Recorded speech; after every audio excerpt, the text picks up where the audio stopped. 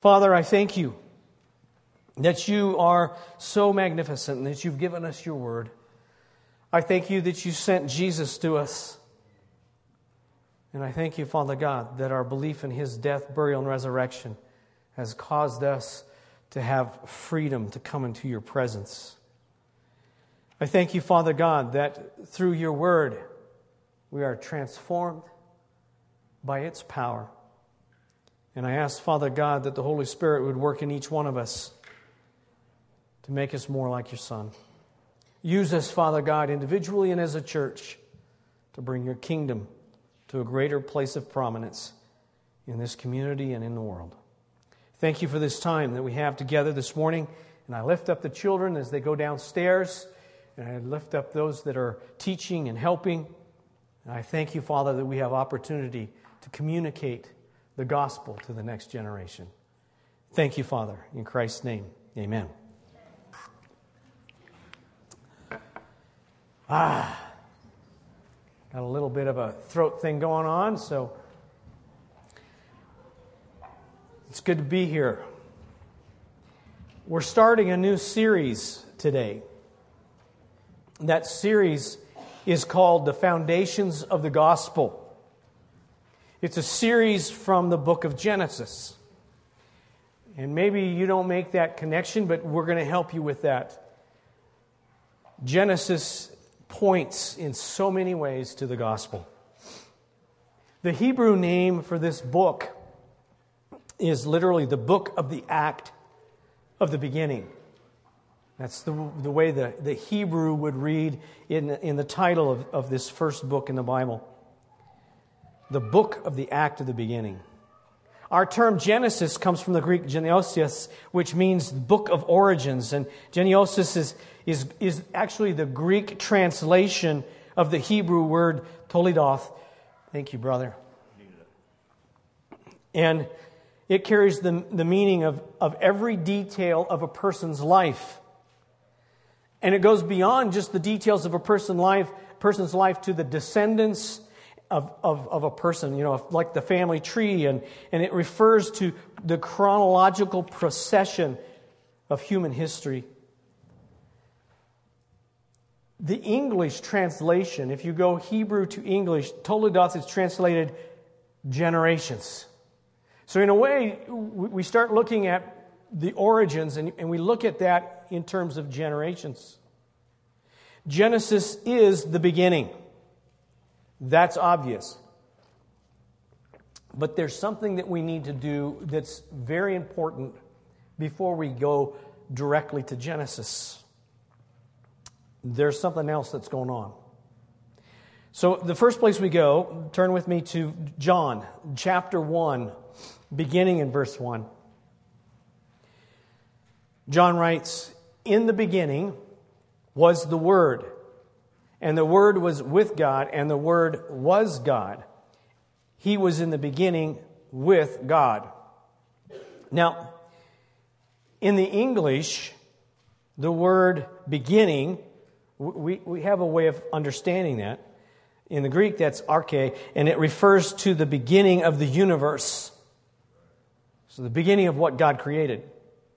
In this passage in John, it's important to understand that the verb was is in the imperfect tense, which means continuing action in the past. So this is something that's been going on. So John is wanting us to understand that Jesus existed before the universe was created. John's gospel starts with the proper understanding of Jesus' existence eternally before the universe was created.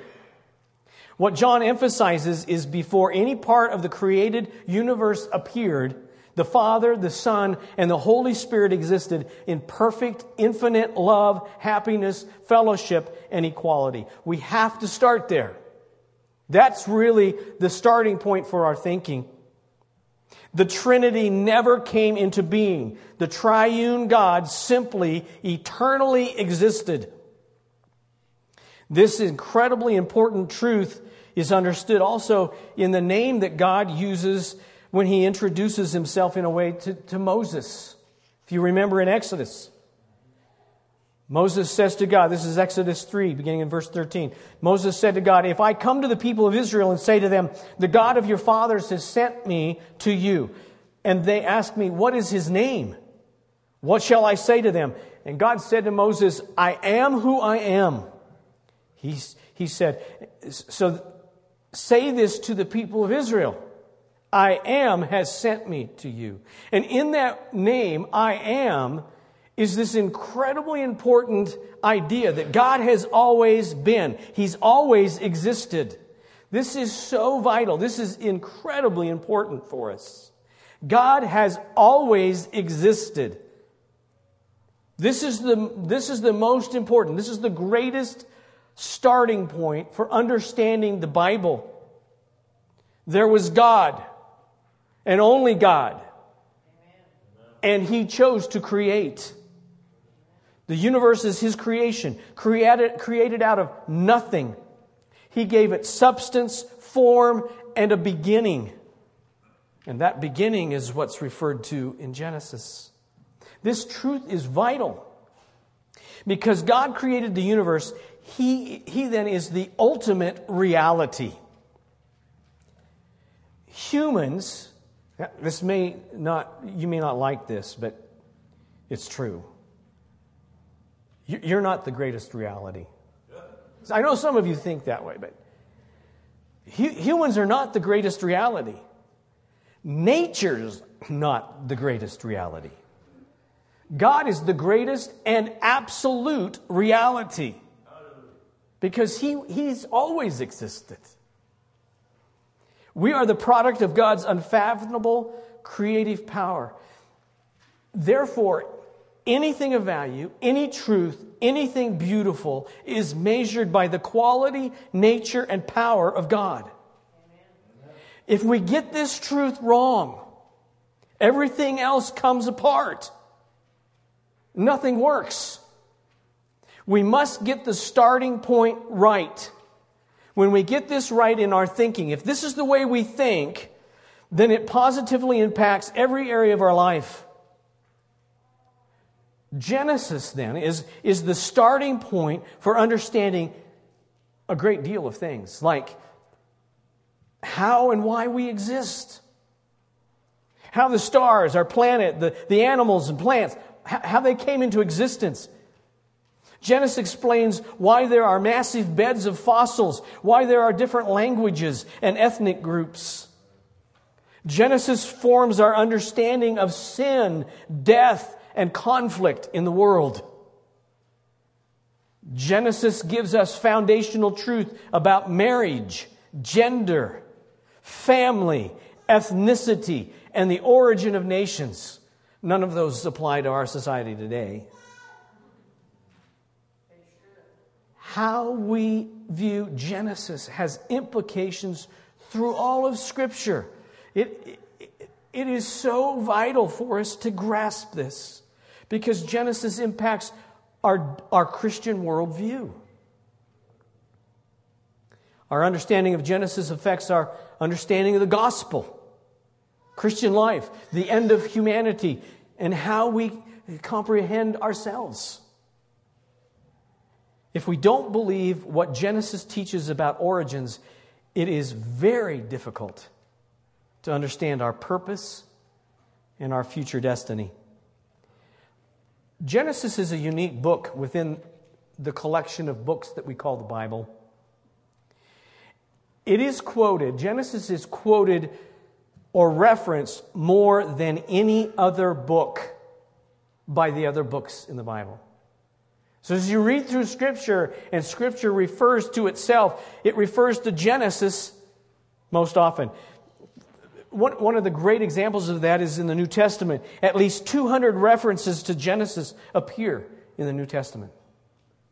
165 of those passages are quotes from Genesis. And most of those are from Genesis 1 through 11. That's very important for us to grasp. Here are some examples. I could go through all 165, but we don't have time. So here's a few. In Matthew 19:4 and 5, Jesus quotes Genesis 2:24. He answered, "Have you not read that he who created them from the beginning made them male and female? And said, therefore a man shall leave his father and his mother and hold fast to his wife, and the two shall become one flesh." He's quoting Genesis. Luke has another passage where Jesus uses the Old Testament. Genesis. Luke 17, verses 26 to 27. "Just as it was in the day of Noah, so it will be in the days of the Son of Man. They were eating and drinking and marrying and giving in marriage until the day when Noah entered the ark and the flood came and destroyed them all." Jesus refers back to that story of the flood and Noah. That gives that a lot of credence then. There isn't any reason why somebody should doubt the flood.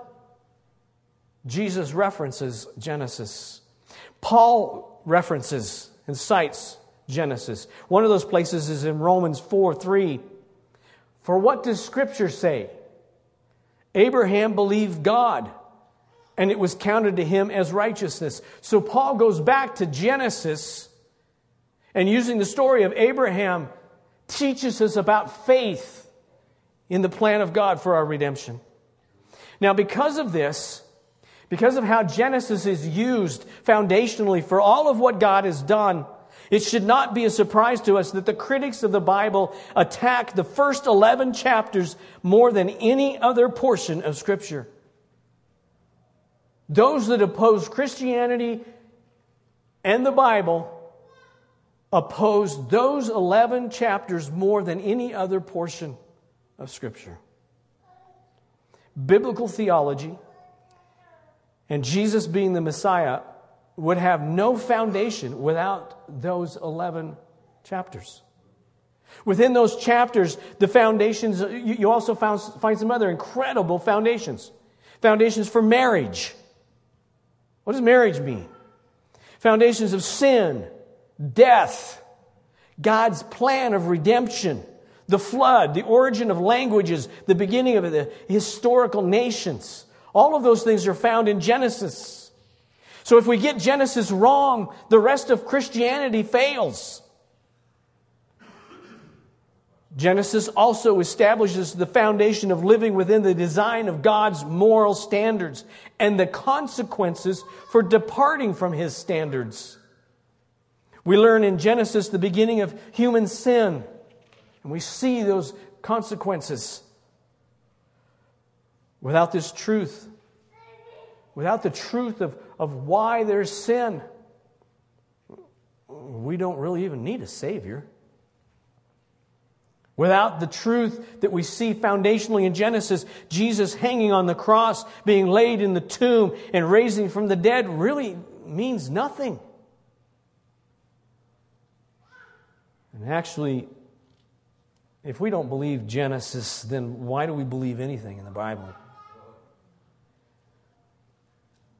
The New Testament teaches us that the Creator is our Redeemer. So there's another connection.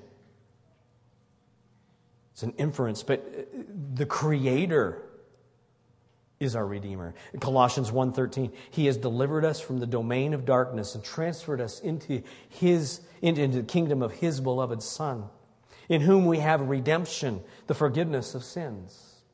He is the image of the invisible God, the firstborn of all creation. For by Him all things were created in heaven and on earth, visible and invisible, whether thrones or dominions or rulers or authorities. All things were created through Him and for Him.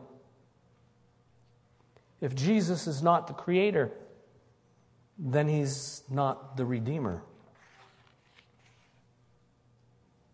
2 Peter tells us that God Himself is going to bring about an instantaneous disillusionment, an instantaneous destruction of the entire universe. 2 Peter 3:10, but the day of the Lord will come like a roar, and the heavenly bodies will be burned up and dissolved, and the earth and the works that are done on it will be exposed. So God is going to do this. He's going to uncreate. God has the power to do that. He has the power to destroy His creation. He also has the power to create it and maintain it. And that passage in Colossians tells us that God maintains it. He holds it all together. And at a time in the future, all of what is created will be destroyed. With a simple spoken word, God created. And in that simple way, in His power and majesty, He can destroy creation and create something new. He's in control. Understanding the book of Genesis is foundational to the rest of the Bible. Genesis cannot be reduced to a secondary, optional book of ancient writing.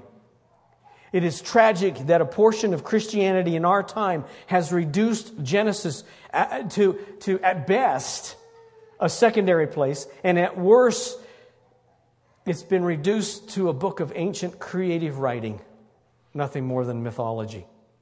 That's tragic.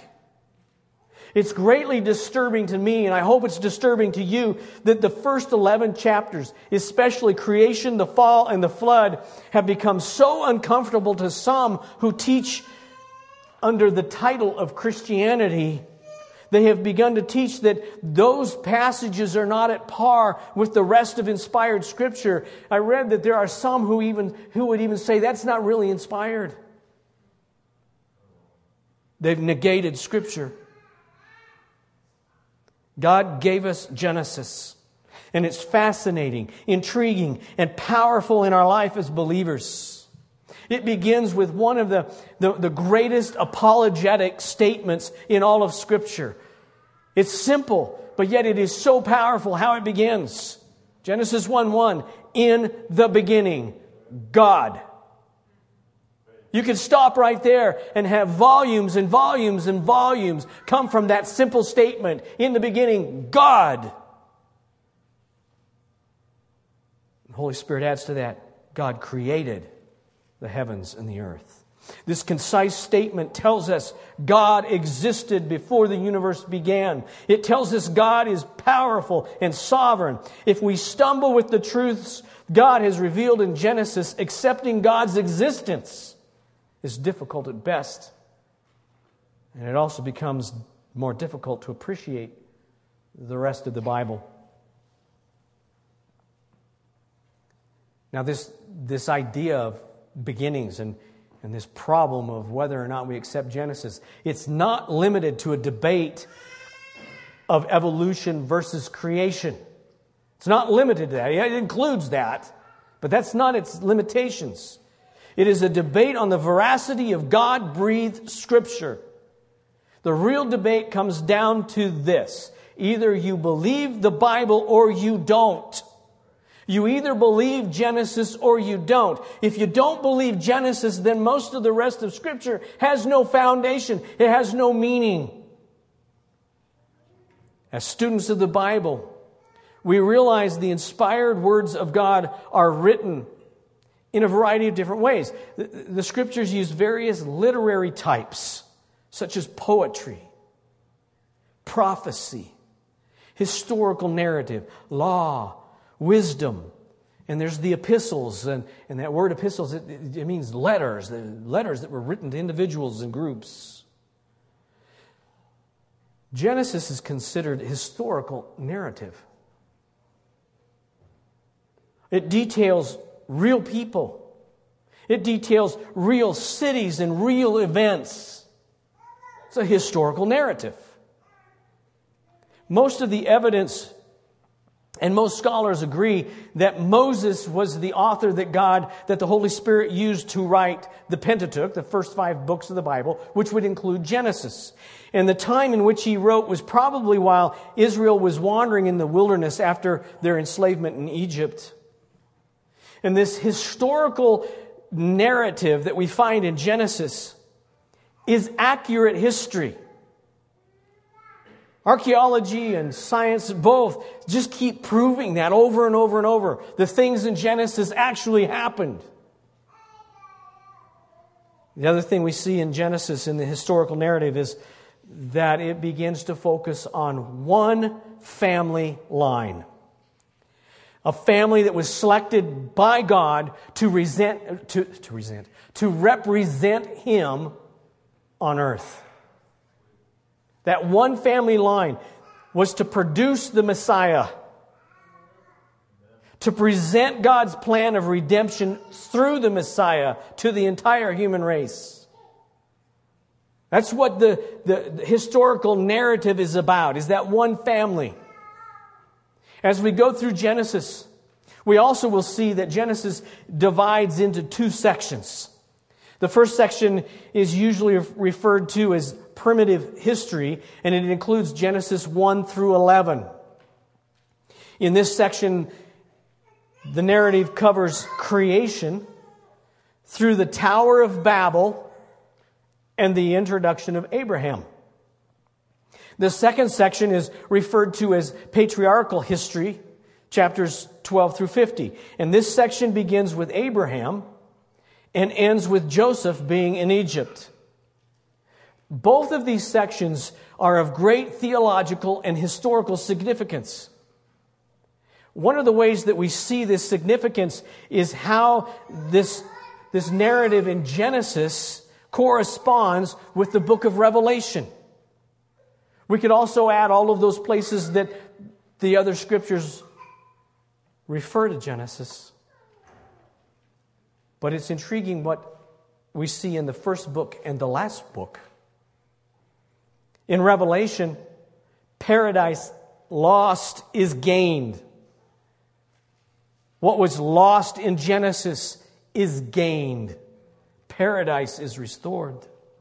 The curse because of the fall is ended.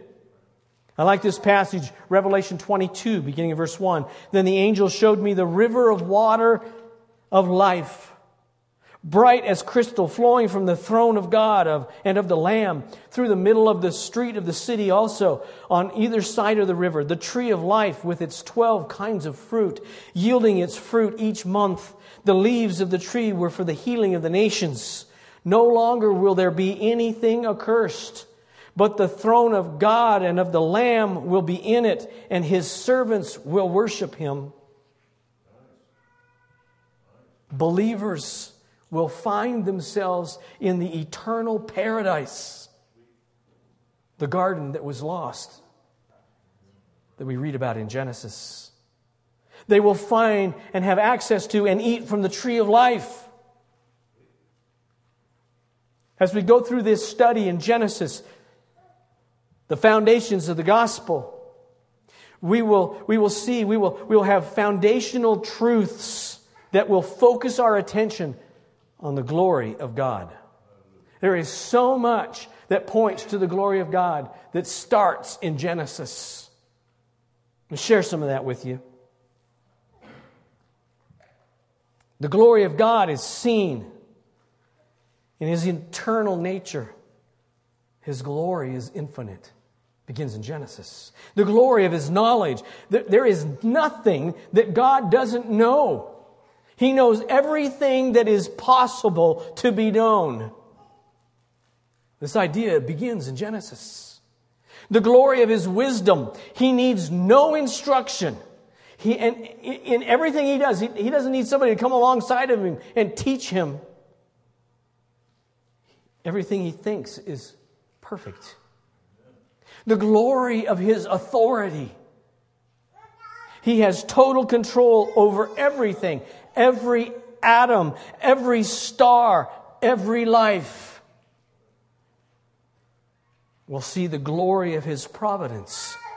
He knows when any bird falls and every hair that turns gray, and even those that keep falling out. The glory of His Word. This begins for us. This is part of that beginning, the foundation in Genesis. His glory in His Word that maintains the universe, managing every atom, every molecule by His Word. That's also part of the glory of His power. He created everything we understand. He created it from nothing. He healed the lame. The blind received sight. He calmed the storms and He walked on the water and He raised the dead. All of those aspects of His power we see beginning in Genesis. We have an understanding, a foundation of His power. We see the glory of His purity. It is impossible for Him to sin. He never has a bad attitude or an evil thought. The glory of His trustworthiness. He never lies. All through the historical narrative, He makes agreements with human beings. He never lies. He never breaks His word, and He fulfills every one of His promises. We begin to understand that glorious feature of God in Genesis. We understand the glory of His justice. He in perfect morality will settle all accounts of all creatures. Those who believe, He gives eternal blessing. Those who reject Him, He gives eternal damnation. It begins in Genesis.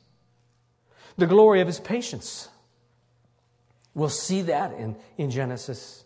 He shows us so much patience, even though we continually sin, which is related to some others, like the obedience of Jesus. We see the beginning of that process of Jesus coming in obedience in Genesis.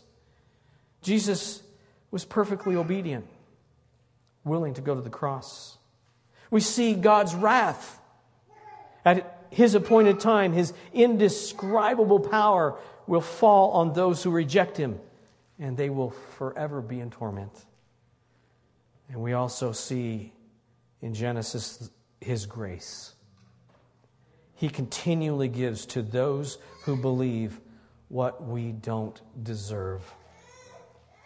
And out of all of that, we begin to see the picture of the glory of God's love. It was because of His love for each of us that while we were yet sinners, Christ died for us. It's part of His love that we even exist. Genesis points to all these foundations of the gospel. I'm looking forward to this series immensely as we see the glory of God foundationally in Genesis. Father, thank You for Your word. Thank You for creating us and giving us life. Help us, Father God, to be Yours. Holy Spirit, encourage us to seek Your kingdom, to seek Your word, to be a part of what You're doing. And I ask, Father God, as we go through this series in Genesis, that our faith would become stronger and our resolve to be Your people would be massively enhanced. Thank You, Father God, for who You are and what You've given to us. In Christ's name, amen.